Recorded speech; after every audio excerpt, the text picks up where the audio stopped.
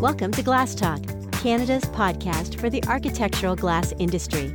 Now here's your host, Patrick Flannery. Hello there, Glass Talk listeners. This is Pat Flannery.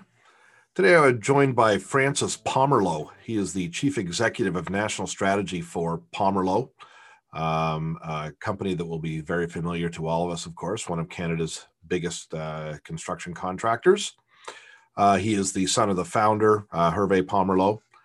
And we spoke today about their new brand unification initiative, which is essentially a mission statement outlining the company's commitment to collaboration, innovation, and sustainability. They're doing some sort of interesting and progressive things there. But mainly we use that as a jumping off point to get into a lot of the issues confronting Pomerleau and the industry generally today. Obviously, many things around COVID and the pandemic and the reaction to that, but also larger issues like investment in innovation and supply chain and just all the things that are really top of mind for us all today. So hope you enjoy my conversation with Francis Pomerleau from Pomerleau.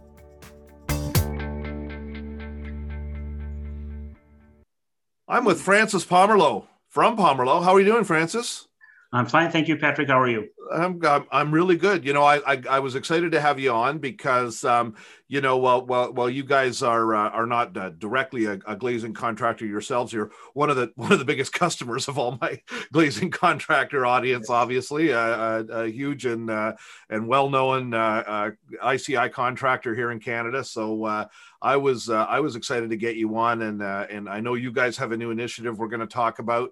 And just but get into some other things too that might affect everybody listening today. Francis, why don't you start out just by introducing yourself? And well, I don't think Pomerleau needs any introduction, but I guess tell us how things are going at the company these days. Well, things are very busy. Well, myself, Francis Pomerleau, Chief Executive National Strategies at Pomerleau. Mm-hmm. So what I do, as a business owner, I do many things, but more specifically, I oversee communication, branding, government relations, business development, strategic development. We've grown a lot in the last few years. And, we need to think ahead of time, see things coming, work on developing our own people. That's things that are keeping me busy these days on top of everything else. And maybe a word on Pomerleau. Yes, many of your listeners know us, and maybe some don't. But Pomerleau is a second-generation family business. It was founded by my father in the mid-'60s in a small village in Quebec. Mm-hmm. And the company grew over the last 55, 60 years. Now we're a Canadian leader in the industry. We're top 5-6 GC in Canada with a turnover this year of $3 billion. And we do building, civil infrastructure of all sorts. And people don't know that, but we also own a company called Borea Construction, which is a leader in the renewable energy. We're installing wind and solar a bit everywhere in Canada. So we're the biggest installer of that in Canada. So renewable, sustainable construction is very important for us. A couple of things you need to know about Pomerleau. We love our employees. Every company loves their employees, but we think we love them more than anybody else. So they are at the heart of our success. We invest a lot in their development. We also invest a lot in new technology. We think that the industry is changing a lot, so we invest a lot in innovation. And one last thing you need to know about Pomerleau, we have a strong culture and values. And one of the values is love. And we like to say we're the only construction company in the world that has love as a value. That is definitely, that would be an accurate statement, Francis. That's a new one to me. So that's great. And explain to us how that works. That's part of why we wanted to get together to talk today. You've packaged up an initiative, a set of branding, some different messages you want to get out there. Tell me a bit about that. Yeah, well, I think with the end of the pandemic, because I think we all agree it's starting to be behind us. Mm-hmm.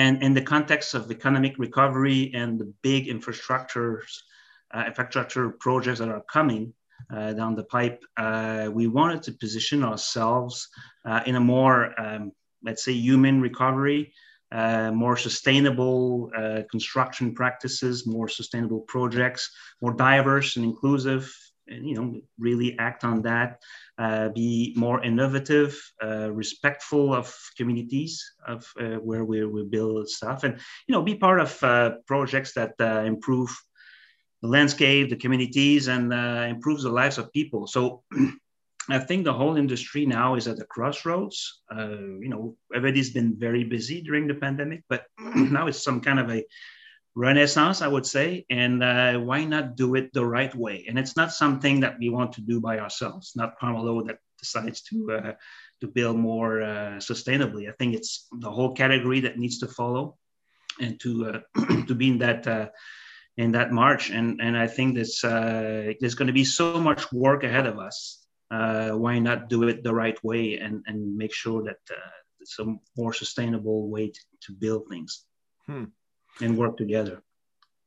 It's a sort of a progressive and a forward-thinking type of thing you're going for here, certainly at the high level. I think you're right. There's an opportunity here for change.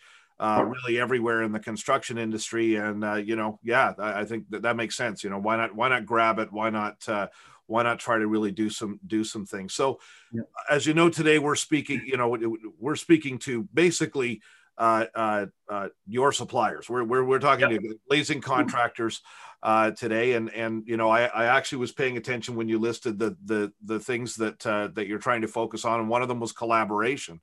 And when you get contractors and glazing contractors out to one side, there can be a lot of griping about what each one or the other one does, right?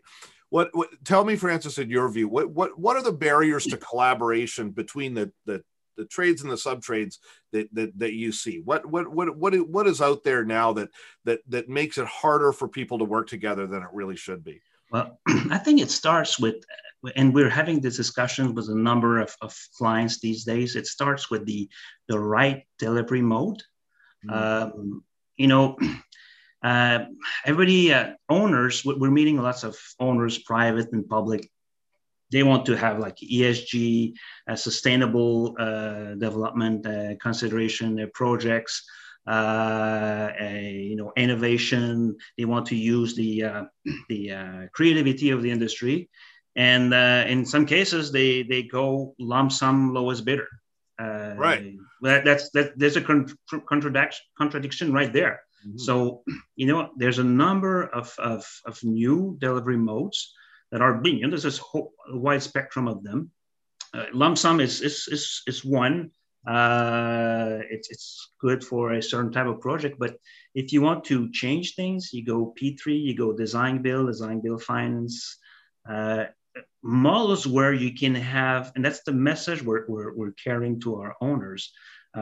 Try to involve us and our suppliers, our trade partners, as early as possible in your process. You'll see we've changed. We're more sophisticated. We're more innovative. We're creative. We have better means. We're highly sophisticated now, especially in the case of glazing. It's always highly innovative. It's always a big feature. There's always something new there, and these guys should be involved earlier in the process, and because they understand how things are built and how things last. And if you want to make sure that these projects are sustainable, they include a number of items such as diversity, inclusion. Make sure you use the right delivery mode, and we could talk about the merits of each of them for hours, but I think you get the message here. Yeah, exactly. And is it buildable? Is it installable? Right? It would be nice to know that before you've come up with this great idea. That's always. And also, I mean, glazing is very important in the life cycle of a project. Mm-hmm. Is it something that's going to last 10 years or 40 years or 50 years, 100 years? And how will it affect the energy costs, the sustainability of the building? It's very important. And these guys, they know, the suppliers, they know what they can bring in that process. Yeah, things we really need to think about, and that's going to. While we're on that topic of collaboration, I saw an interesting seminar. I didn't really know much about this, but I saw an interesting seminar by some lawyers who were talking about the new CCDC contracts for commercial glass, and that was not glass, commercial projects.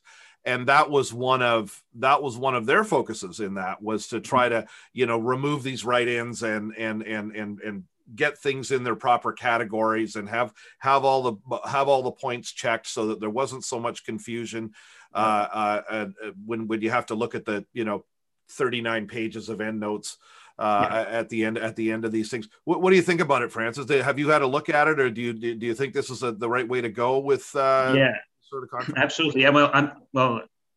First of all, I'm not intimate with the details of what's being discussed, but no one is. But from what I heard is except for the lawyers. Yeah, exactly. But I think the guiding principles here is collaboration. I mean, you have to come up with contracts that are more relational, more collaborative than conflictual. And that's what we've been dealing with for decades, for centuries. And like I said, the delivery model is the vehicle of a delivery model is good contract. And a good contract should make sure that there's some exchange of benefits and risk, and the right risk allocation, and the download of all risk to the following level, is very bad, because everybody tries to do that at their level, and nobody wins. Yeah, absolutely true. It's that it's getting the risk where it belongs, right? Absolutely, yeah, all the time. Moving on to the next one was innovation. And I love this because I can just move into all my little pet issues that I like to talk about. The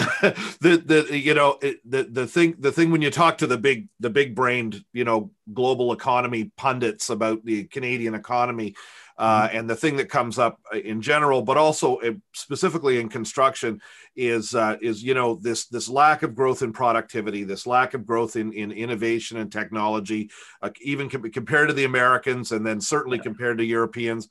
We haven't made those big gains over the last 50 years, 60 years. That have been going on elsewhere. Not that there's been no gain, but it's just been slower. It hasn't been enough. And I mean, I don't know if you agree. I mean, do you see that that's been a thing? And if so, why? If so, what can be done? And if so, what are you guys doing? Well, it's been a problem, not only in the Canadian construction industry. I think it was a global thing, and let's say 5-10 years ago, we could say, if we build the Empire State Building again today, we would probably do it pretty much the same way. Yeah. And cars were invented in the same years, and they are not made the same way today. So but things are changing. I don't know, maybe some of your listeners have heard of that, but McKinsey, 5 years ago, came up with a very extensive, comprehensive study on productivity in construction, and they made very clear statements. And they said, you guys are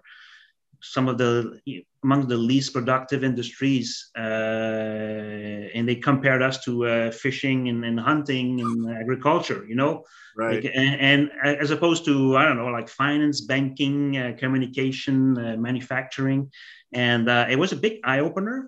And like I said, because of many reasons, lack of technology, lack of innovation, wrong contractual arrangements and environment and all. But things are changing. I would say in the past 5 years, change in our industry has changed more than the previous 50 years. Mm-hmm. And the 5 years ahead would change more than the previous 5 years. Which is a good thing. So in terms of technology, in terms of approach, new contractual modes, but innovation has been very interesting. And at Pomelo, we're trying to keep ahead of that. But technology is available around us, and now we're starting to see very good application in construction, AI, Internet of Things, electric equipment more than gas equipment, driverless equipment. Those are things that are coming.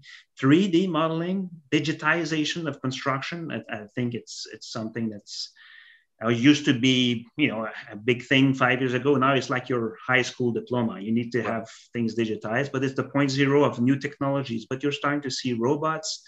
And also a number of things of these innovations are driven by labor shortage that forces you to, we can't find masons. Maybe we should come up with some robot that lays brick. Yeah. And that's coming, and it's not going to be resolved in labor shortage will probably be there for a long time, maybe forever. So number of things are changing. The industry is changing, and not everybody knows that. And if your listeners are from the construction industry, they will agree with me that they've changed a lot. They've increased the technology, and from the outside, the rest of the population probably doesn't understand that it's changing that much, which is a good thing. Yeah, it seems like the software thing software generally is finally starting to bite in on construction and Yes. actually bite into the processes more than it had, and it had certainly been lagging what it had done in other industries. I mean, I used to work in machine. I used to sell machine tools in the automotive industry, and the whole reason we have cars today that are so much more fuel efficient than the old vehicles is because they can machine the cylinder bores to tighter tolerances, and the only reason they can do that is because the computers are faster that run the CNC machine tools. And it's like those sorts of things that have, they're finally now, like you say, like the building envelope modeling, you had to get those computers up to a certain amount of juice before you could make that fast enough and easy enough for people to use that everybody was going to be in on it. Right. And I would add to that, we're talking about, our industry creates lots of waste. Mm-hmm. Construction waste, but we realize now that the biggest waste on a construction project is data, information. Yeah. And for too long, all the stakeholders have been working in silos. And let's take the case of Glazer. Imagine if all the information you built on the project, you build up, is shared to the next stage. Glazers come in and they have to start again. And the guys behind them, they have to start again. Once the project is finished, the owner doesn't benefit from all this information. Yeah. They get as-built drawings and that's it. And they manage the project as the best they can. But now we're realizing that's like BIM modeling. You have like 2D, 3D, 5Ds to 7Ds, where you can use this information from one trade to the next. From the owner's idea to the design, to the construction, and to the management of the building. So it's happening. You were talking about the automotive industry, and all this information is transferred from one stage to another, but it's not so much the case in construction. Yeah, no, that's a great point. Economist called data.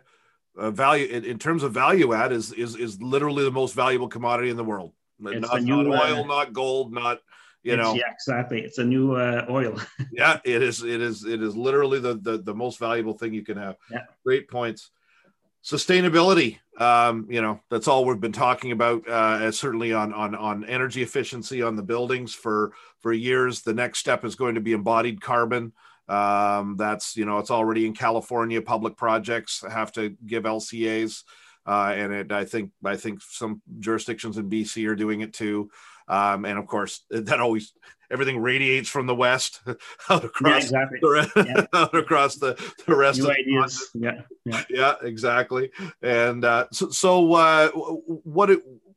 what's your general feeling on this tightening of energy efficiency standards? I mean, Canada has this whole plan to try to meet this net zero requirement by 2050, and there's a lot of things going on at the code level and the standards level around that.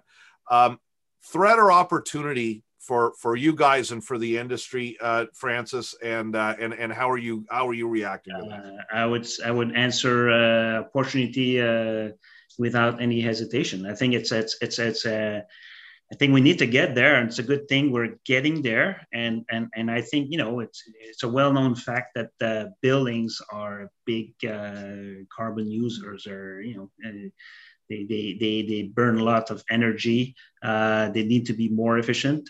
The way they're built, the way they are in terms of the type of material we pick, and the way they're managed. And it's a long thing. It's a building has a 100-year history. When you build it, it lasts 2 years. You need to do it the right way to have the less impact as possible. That's where you have lots of impact. The way it's built, the materials you use make a big difference in how much energy you save in the way. And if you have like the best curtain wall and everybody keeps the windows open, you're not doing your job. So it's like it's a whole process, and it's been overlooked for so many years. Now we're realizing, if we do it properly, we can have these buildings, to be sustainable and net zero. And you hear that from the federal government. They have a huge real estate park, of course, but the big private real estate companies, they're coming up with their own net zero plan. They want to retrofit all their buildings, and the new buildings they're building, they want them to be a good example of that. So, but for us, it's a great opportunity to bring forward our creativity, our innovation, especially glaziers. I think they're a big part of that equation. Yeah, absolutely going to be and are and have been. Yeah. How much demand are you getting for very high energy efficient buildings right now? Like when you look at your orders coming in, is that always on everything, or is that some and not others, or what sort of percentage would you say? More and more, I would say probably half of the building. I think that last time we checked, probably half of our building have some sort of certification, LEED, Passive House, and all these classifications. But LEED used to be a very exotic thing. Now it's mainstream, and some of the LEED practices are like daily practices.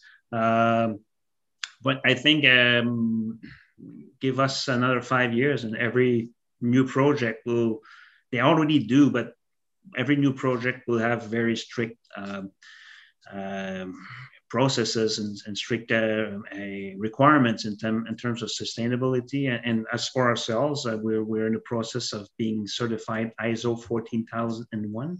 Oh, and we'll be amongst the first construction companies to do that. But oh, great! Yeah. Oh, that'll be another feather in the cap there for sure. That's good. That is good stuff. I can't have you here without the little COVID talk, Francis. That's all there is these days. Give me an overview of how the company did, how you managed through this craziness. I guess what reactions did you guys take? Well, I would say, and it's probably the case of most companies in our industry, but when this whole thing started, we didn't know what would happen. I mean, at all level. I mean, from personally in our family and our businesses, and that was the end of the world, right? But you know what? It's been just overwhelming to see how much the industry has adapted to that, and I think the fact that in our industry there's a very strong culture of health and safety.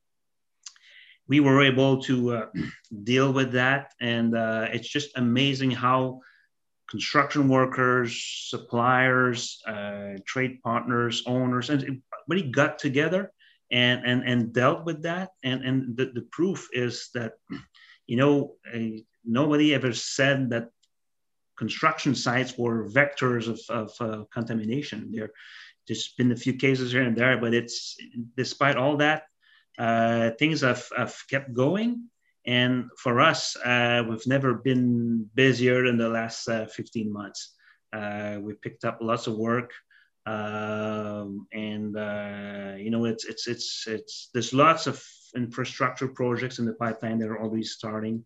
We had a good backlog before we got into the pandemic. We lost a couple of those projects that were on the ice and start again. But coming out of this, the whole industry, I think, is stronger.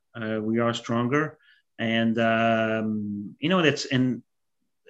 the pandemic has accelerated a number of changes, working from home, using technology, being able to face hardship and get together. So, it's been very good for our industry. I mean, it's very strange to say. Yeah. But the one thing, I guess, that's going to be your next question. What do you think about all these price escalations and everything? Yeah. Of course, manufacturing has slowed down in the last year and a half, and now there's a huge demand worldwide of. Everybody's chasing the same 2x4 these days. Yep. So I would say that we'll probably reach the peak of that. The manufacturing is catching up, picking up, and there will be some kind of equilibrium, some balance in the demand and offer very soon, which should stabilize prices. Because it's right now we're dealing with price escalation and delays and supply in the supply chain, but I think it's going to be adjusted soon. That's the number one risk I've been worried about is inflation, exactly. Actual inflation, not a temporary, whatever, but structural inflation. And you wonder with the the amount of pent up demand and the amount of investment, maybe some of these suppliers need to catch up, you don't know. But on the other hand, I think they will. I think they are catching up. Like you say, it feels like it's peaking, doesn't it? Yeah. And it's always, it's highly, our industry is highly fragmented. There's so many players, suppliers. So there's always like some kind of an adjustment that happens quickly. And and don't quote me on that. I don't have a crystal ball, but I think there will be some kind of a equilibrium soon. Okay. And that I don't believe the prices will go down, but at least that will be stabilized and maybe come down a little bit. I don't know, but I remain optimistic. We have to, because there's so much work ahead. Yeah, well, that's just it. Yeah, it's got to get done somehow, and everybody has their problems to solve. Yeah. On some specifics, what have you been hearing about aluminum, or have you anything? Everybody's able to get enough of that, and glass, I guess, are the two big ones. Well, I don't have any specific answer to give you on that. I'm sure your listeners, you just know what my people are telling you. Exactly. That's why you're here. But I know it's some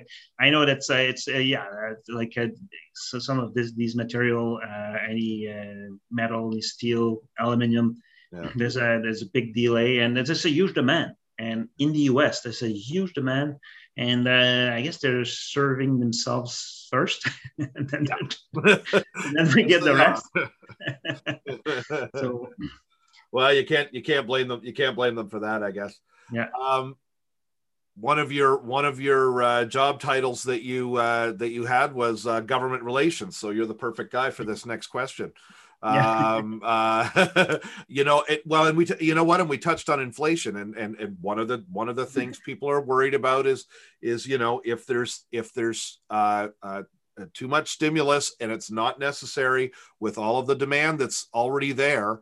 You know, we could end up driving, you know, good old 70s style inflation and eventually end up with this situation where you have to raise interest rates, which would just be a shot in the head to everyone. Yeah. What do you think about that? What should the government be doing at this point for the industry, if anything? Well, of course, infrastructure spending or investment, I call it investment, is the right thing to do. First of all, if you want to stimulate recovery, stimulate the economy, there's nothing like construction, infrastructure. Right. It's, like I said, it's a fragmented industry, and you create good, high-paying, quality job right away, instantly, the next day, everywhere, and on the whole supply chain. So it's very good for the economy, right there. Maybe it's old economics, but I still believe in that. That's one thing. The other thing is, do we need to spend on infrastructure? Well, I look at the aging infrastructure in Canada and also in the US. Everything has been built, and there's been a huge wave of new construction in the 60s, 50s, 70s, and there are 60-year-old hospitals and bridges, and they're, you know, in bad shape. So we need to renovate them and update them. But also, there's been a growth of population and economic growth everywhere. So we need new hospitals, we need new roads, we need public transport more than ever. And this despite the COVID, I think urbanization will keep happening. So you need more infrastructure. So you need these equipments to improve lives of people and you know, to function. And if people have to commute 2.5 hours to get to work, I don't think it's good for the whole society. If you have good public transport infrastructure that bring people from point A to point B quickly, I think it helps the population. So everybody wins from it. For sure. Do you on the you know, the changes and the things that are going to change, how worried, if at all, are you about commercial real estate? Use of office towers. You touched on urbanization. You know, I look at the towers in downtown Toronto full of bankers, and I go, there isn't a single person in there who needs to be there. They're all like, and if COVID has you know, driven anything home, it's that, you know, there isn't a single person that absolutely has to be there. And you go, what happens to my industry? What happens to you guys, right? If this becomes less popular? What's your prediction? Well, they need to. I mean, I think as a real estate developer, you need to understand what's happening and what has changed. And I don't think that's the end of real estate. On the contrary, I think it's going to be a different type of offer. You know, here in Ottawa, driving this morning, I just drove through the whole city, and there was a bunch of empty buildings. Yeah, and they're all working from home. And I don't know. I think they're coming back in 2022 or something. They might have a problem. But in the case of Pamelo, for instance, in the last year and a half, I mean, since the beginning of the pandemic, we've hired more than 400 people. And now we're talking about returning to our offices, and we're saying, oops, we need some more space. And companies will do like we do. We're trying to, maybe we'll need some more space, but we're trying to do rearrange, you know, have clean desk policies, and we're going to go towards a half, you know, 3 days at the office, 2 days at home, and kind of things. So you know, there's a number of other things that are affecting real estate. You know, the self-driving cars. We will need so many parkings, and real estate will change because of more of social changes and technological changes, I would say, in the future. And you have to understand that, because when you build something, it takes, from the idea to the completion, it takes 5 years, and the world has changed. So we need to see what's coming. But I would say there will be some changes, but I couldn't tell you exactly how it's going to happen. But we'll still need space to work, and bigger apartments for to keep an office. Well, I actually see ironically, sort of more commercial activity in smaller communities, maybe outside of big cities, and more demand for multi-unit in smaller places, right, than we've ever seen before. Absolutely. And more demand for low-rise office complexes, maybe multi-use complexes. Again, possibly off the beaten trail a little bit. Yeah. Would you guys be able to react to that sort of demand? I suppose it wouldn't be a problem. You just have to. But the question is, I think as long as we're in it, we're going to probably wearing masks for a while, and we're going to be in the COVID aftermath for a couple of years. Let's say 5 years from now, 10 years from now, whoever is 5 years old today, in 15 years will be 20 and get into the market, labor market. Everybody will have forgotten what happened in 2020, maybe, unless there's other viruses around. But when my point is, in 10 years from now, will we say, let's go back to offices, and let's go back to downtown? I don't know. I'm round and round it goes, right? But if people get used to that, especially we've discovered now that we can work from anywhere and be as productive and just show up less than usual. Yeah. Well, the other point I liked of yours is that one of the big changes in the COVID is, we went for a long time with municipalities cheaping out on their infrastructure and trying to get away with not having to raise taxes to pay for it. Right. Yeah. That was the big, especially in the 90s, that just became a religion. And if COVID has done anything, it's knocked that out of its rut, I think. And now there's this willingness to let the money flow and get these improvements made that have needed to be done for so very, very long. Right. Yeah. So absolutely. And good examples of that are senior homes. Yeah. Schools. I think hopefully we'll have learned from that, and we need to have better built senior homes and hospitals and schools to face the next pandemic, or anything else that happens. But it's an investment. It's not an extra spending. Awesome. Francis, I could talk to you all day about this stuff, but we have limited time. And I really want to thank you for joining us today. I think that's an interesting conversation. I think you guys have an interesting vision, and it sounds like you're well positioned for whatever comes next, or at least you're trying to be. Yep. So that's good on you. Anything else you want to touch on before we go, Francis? No, well, thank you for this opportunity to talk to your listeners, and I'm very optimistic about the future, and I think it's going to be very interesting to see all of these changes happening in our industry finally. Thanks so much to Francis Pomerleau from Pomerleau for his insights, and we'll see you all next time on Glass Talk. Thanks for listening to Glass Talk. You can find this episode at glasscanadamag.com or on the major podcasting services. Glass Talk is a presentation of Glass Canada Magazine and Annex Business Media.